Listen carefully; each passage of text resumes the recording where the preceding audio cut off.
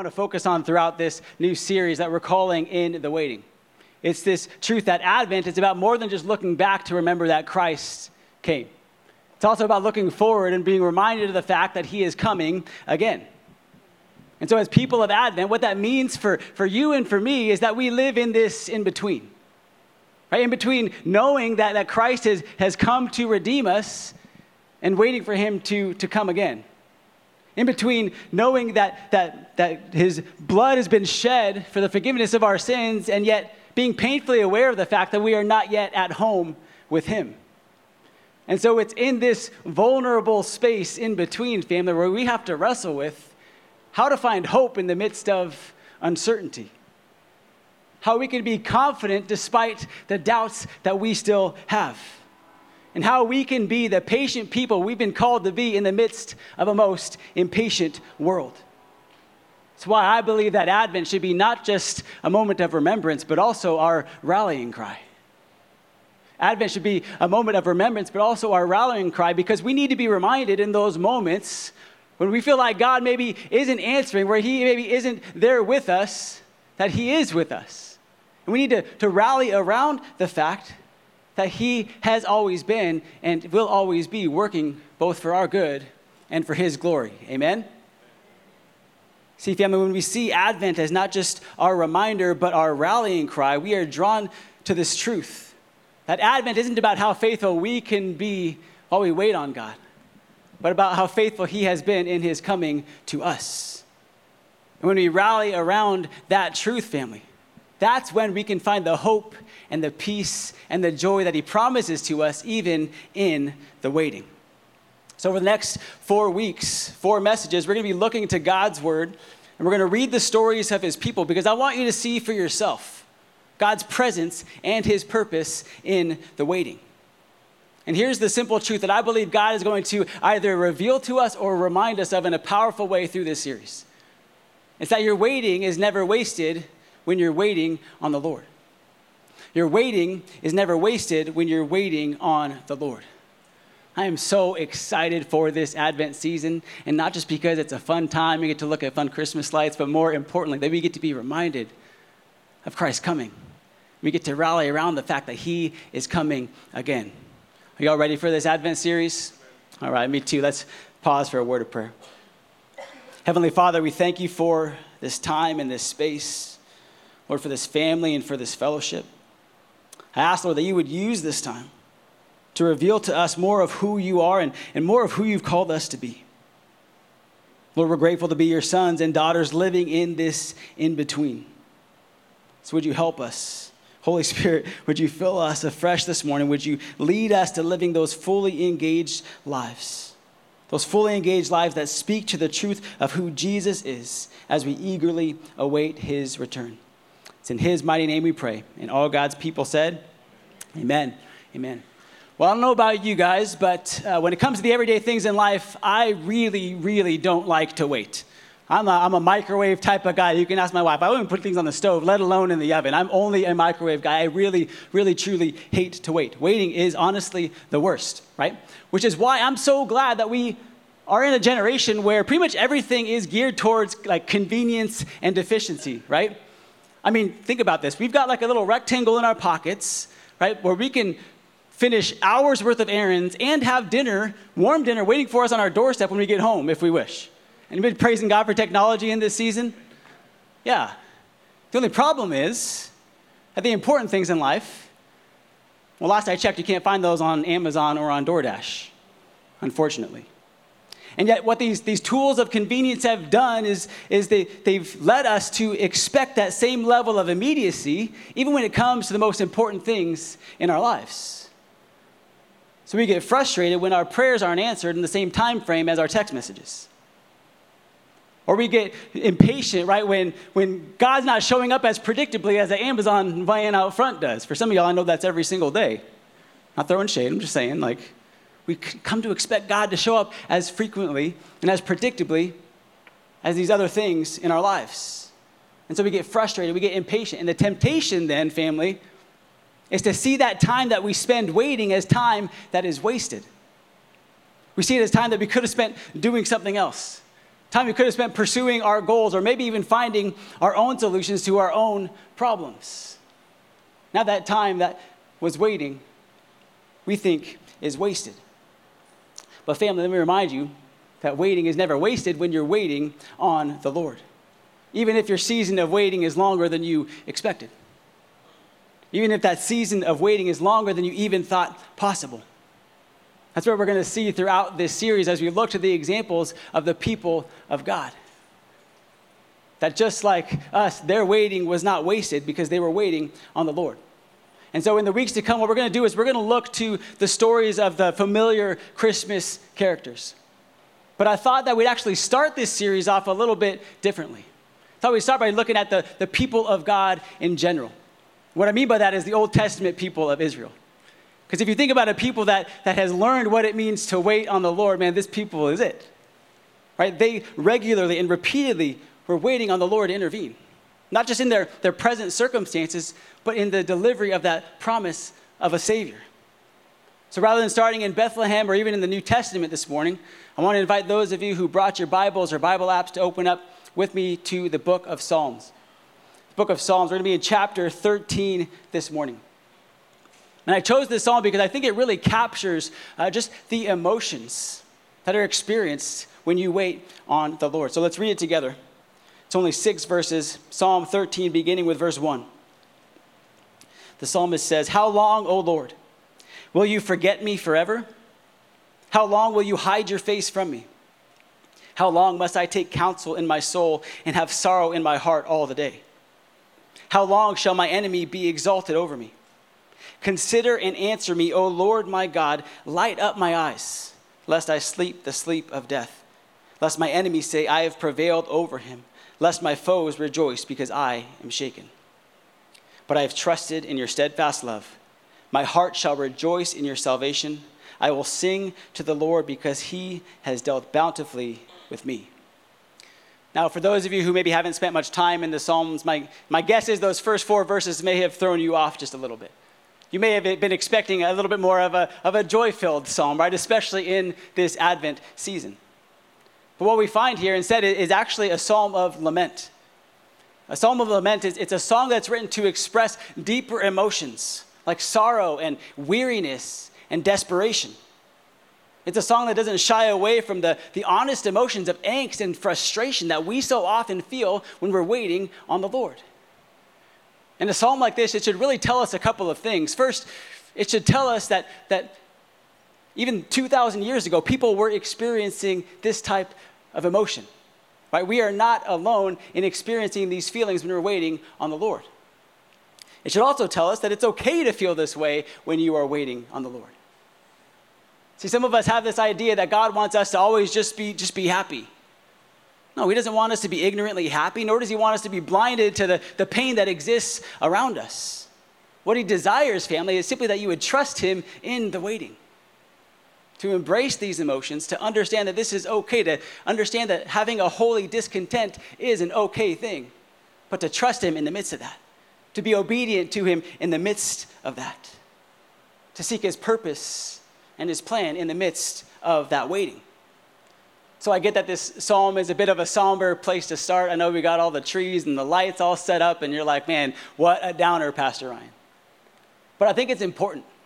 I think it's important because we need to be reminded that the coming of Christ was not just a joyous occasion. When Jesus came, it was also a divine intervention. See, when the creator of the universe came down to be with us, he came to us in the midst of our suffering. He came to us in the midst of our waiting. And he came to us to answer that deepest cry of our heart, that cry for salvation. So this morning, I want to invite you to engage with some of those emotions. Right? I hope that this psalm has given you some permission to realize that, hey, it's okay if I get a little bit frustrated. It's okay if I'm growing a little bit impatient. But I also hope that this message would lead you towards the truth. That God is both with you and that he is working in your waiting.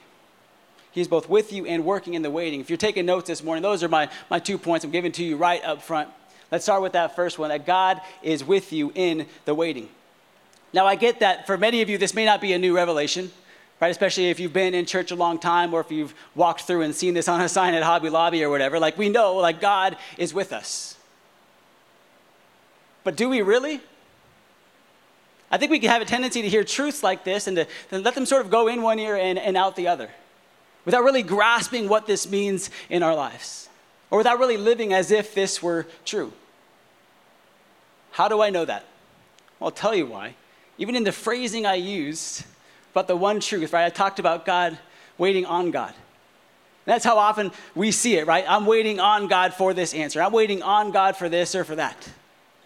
When the reality is, we're not waiting on God for anything. We are waiting with God. To say you're waiting on God is to make it sound like you're just some like lost, sad little toddler just waiting for your father to come and find you. But Scripture paints a much different picture of our Heavenly Father. Because his word repeatedly points us to the fact that his presence is constantly with us.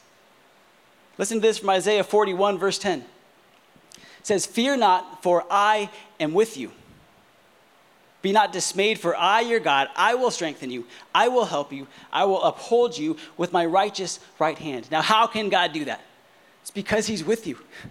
It's because he's with you. And that's not just an Old Testament promise either. Jesus himself says this. Some of the last recorded words that we have of Jesus in Matthew chapter 28.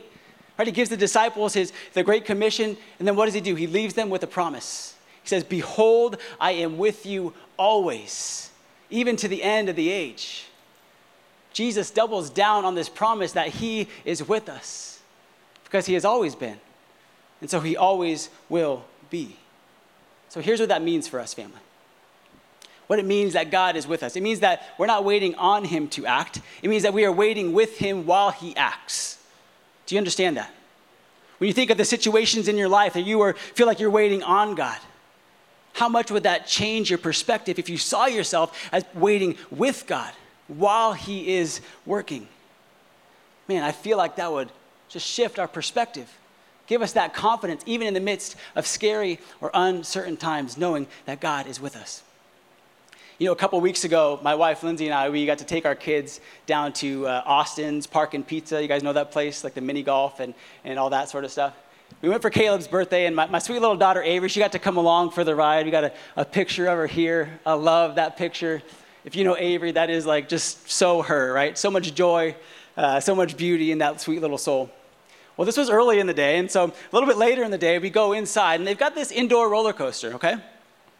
And Avery's like, "Yeah, I want to ride the roller coaster." I'm like, "Okay." And she's so excited. We get in line. We get on the ride, and she realizes she's made a huge mistake. We're strapped in. There's not a whole lot we can do. And so we kind of go up, and we're about to hit that first dip. And y'all, she just loses it. Right? She starts crying. Naturally, I didn't really know what to do, if I'm being honest, but I just instinctively just grabbed her face, and I said, "Avery Joy, I'm right here with you. Don't look around, just look at me." I said, "Avery, don't look around, just look at me." And the rest of the ride, we did that. She had tears in her eyes, this look of terror on her face, but I just kept repeating that to her over and over again. And eventually, right, the ride comes to a stop. She survived, she made it through, and you guys probably aren't surprised, right? She was laughing just a couple of minutes later. So why do I tell you this story? It's not to put myself on some pedestal. I just did what any parent would do. I held my kid. I wanted to make my presence real to her. I wanted her to feel that and to know that I was with her. Man, I think God does the same for us. If you look at the Hebrew language, what you'll find is that the word for presence, it literally means face. Literally means face. So when the Lord tells you that he is present with you, this should be the image that you get in your mind. When you are in those moments of fear or doubt, it's like he is there with your face in his hand saying, "I'm right here with you. Don't look around, just look at me. Don't look around at everything else, just look at me." Family, God is with you in your waiting. It's not a saying. It means something. It's the truth. And thankfully, it's not the only truth, because God is also working in the waiting. He's working in the waiting. For you note takers, that is number 2 this morning. God is working in the waiting. And here's what that means. It means that God is more concerned with who you are becoming in the waiting than whatever it is you're waiting on. We say that again. God is much more concerned with who you become in the waiting than whatever it is you're waiting on or waiting for. That's why he has no problem making you wait. Some of y'all know that from personal experience, right? Because as he's testing your patience, what he's doing is he's also defining your purpose. As he tests your patience, he's defining your purpose. And that job right there, family, defining your purpose, that's a job for him and not for you. That's why he's the one working while you're the one waiting. Are you with me on this? This is so important for us to know that he is working while we are waiting. And there's such grace to be found in that, family. I know it doesn't feel like it. I know it doesn't seem like it, but in our waiting, he is working, and we need to receive the grace that can be found in that.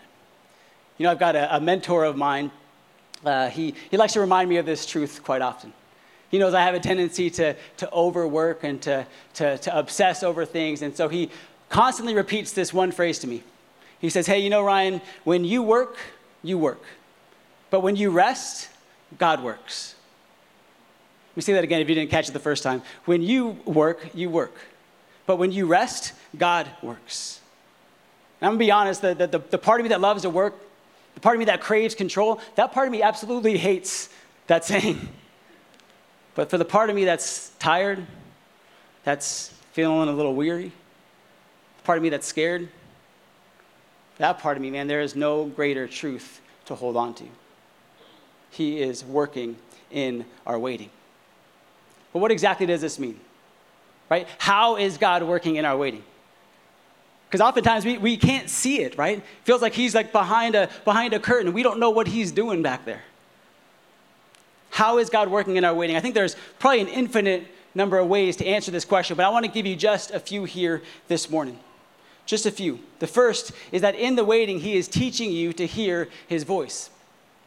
In the waiting, he is teaching you to hear his voice. You know, one of my favorite things to do with the people that I get to disciple is to just take them through this simple act of listening prayer.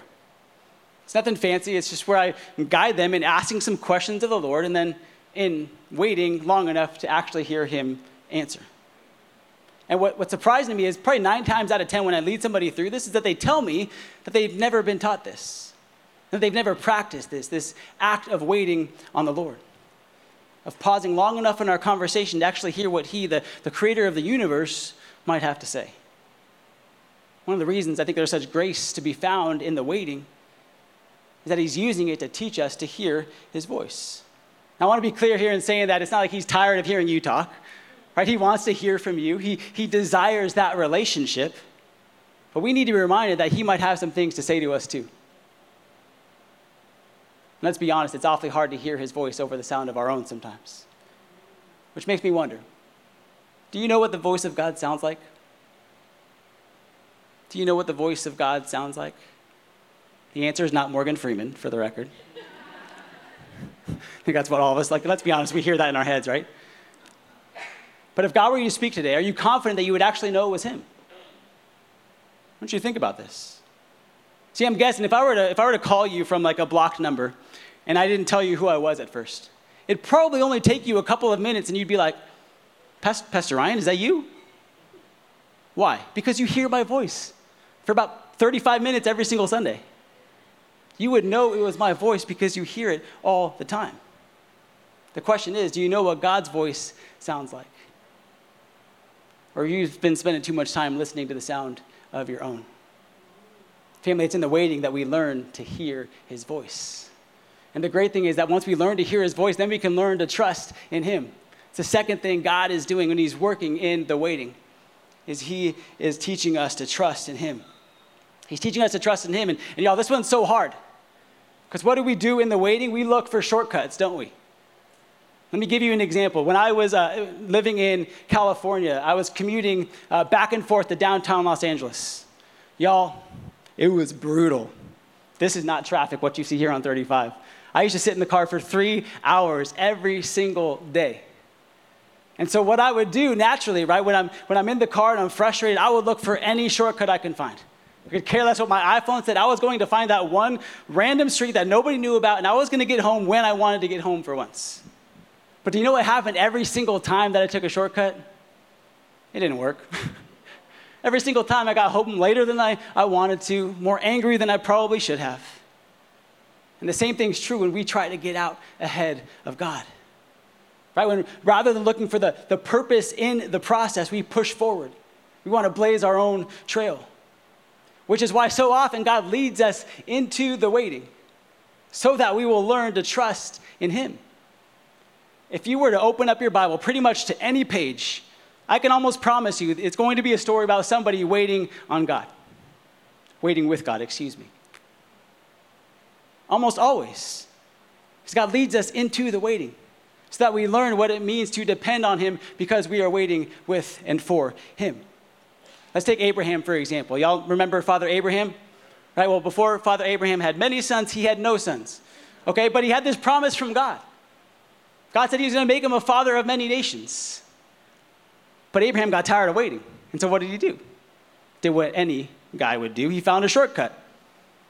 Only problem is that shortcut was sleeping with his wife's maidservant in order to go get for himself what God had already promised. And in the end, all Abraham did was really bring unnecessary suffering upon himself. That's what we'll come to find too when we try to rush out and we refuse to wait on God's timing. We come to find that there is a cost that comes in rushing the process. And that cost that comes in rushing the process, it's actually missing God in the process. That cost when we rush ahead of the process is missing God right there in it. That leads to the third way I believe God is working. In the waiting, he is revealing himself to you. In the waiting, he's revealing himself to you. You know, one of my favorite stories in the Gospels, it comes in the Gospel of John, and it's the story of Jesus revealing himself to Mary at the tomb. One of the reasons I love it so much is because I think that Jesus was rewarding her for her waiting. Let me explain to you what I mean. If you were to look at this story from John chapter 20, you'd see in the story that Mary, she goes to the tomb and she's there first, and she sees that it's empty. Right? And so she runs and she tells the disciples.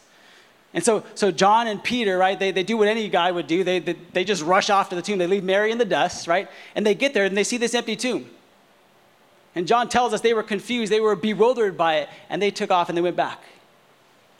But what happened to Mary? Mary stayed around a while. And in her weeping and in her waiting, Jesus revealed himself to her. Mary becomes the first person to see the resurrected Jesus. And listen, I don't know if you've ever found yourself in a time of intense waiting. But what I've come to discover is that it's in those moments, in the midst of our weeping and our waiting, when Jesus often reveals himself most clearly. I know for me, one of the most powerful examples I have ever witnessed of this happened about 10 years ago, when Lindsay and I were walking through a season of doubt. We were early in the pregnancy, and we came to that moment where we knew that she was miscarrying our first child. And y'all, I'll never forget. We're driving to the hospital. We knew what was going on. And in the midst of the deepest pain, I look at my wife, and I see this unbelievable look of peace on her face.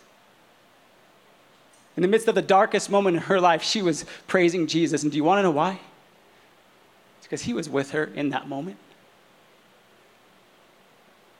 We talked about this yesterday, and she told me, she said, I've never felt that much peace in my entire life. And the reason why she felt such peace is because Jesus was right there with her. He revealed himself to her in a powerful, powerful way. So listen, I can't pretend to know what you may be waiting on or waiting for in this season. But I do know that God is with you in the midst of your waiting. And I know that he longs to reveal himself to you. So please believe me when I say that your waiting is never wasted when you are waiting with the Lord. Okay. Now that we understand that God is both with us and working in the waiting, let's talk about how we are to respond to that. How do we respond to such grace? If you look back at our psalm, I think this psalmist actually shows us what that looks like. I don't know if you noticed the shift that happens between verses 4 and verse 5. But this psalmist, it goes from a psalm of lament to a psalm of praise. It goes from sorrow and despair to hope, and there is one reason why. It's because this psalmist made a choice to rejoice. Look back with me at verses 5 and 6. It says, "But I have trusted in your steadfast love. My heart shall rejoice in your salvation. I will sing to the Lord because he has dealt bountifully with me." So when we see that God is with us and that he is working in our waiting, family, our only appropriate response is to rejoice. To rejoice in the waiting because we are confident in who God is. We're confident that he will do what he said he would do because that's who he is and that's what he does. Family, this is why Advent is so important. Because when we reflect on the Christmas story, we are reminded that God did answer the cries of his people. Right? And that 2,000 years ago, this psalmist's declaration of salvation, it found its fulfillment in Christ. And because he came, we too can rejoice, even in the waiting. So I'm going to invite the band back up now, and I want to just close this. I know we've talked a lot about why we wait. I want to talk a little bit about the how. You guys know here at Awaken, we like to make the spiritual practical. And so hopefully now you've seen the value in the waiting. You know what God is doing, how he is working in the waiting. But still, how are we to resist this urge just to rush ahead? How can we learn to actually embrace the waiting? I want to make a suggestion to you. I want to suggest that it all has to do with where you're looking. It all has to do with where you're looking. Think about the moments or the seasons in your life where you wait. Where does your attention turn? Inward, on yourself, right? It could be a small thing like waiting at the dentist's office or waiting behind that guy at the stoplight, even though it's turned green, he hasn't gone yet. Or it could be waiting in seasons of infertility. It could be waiting for that call from that loved one.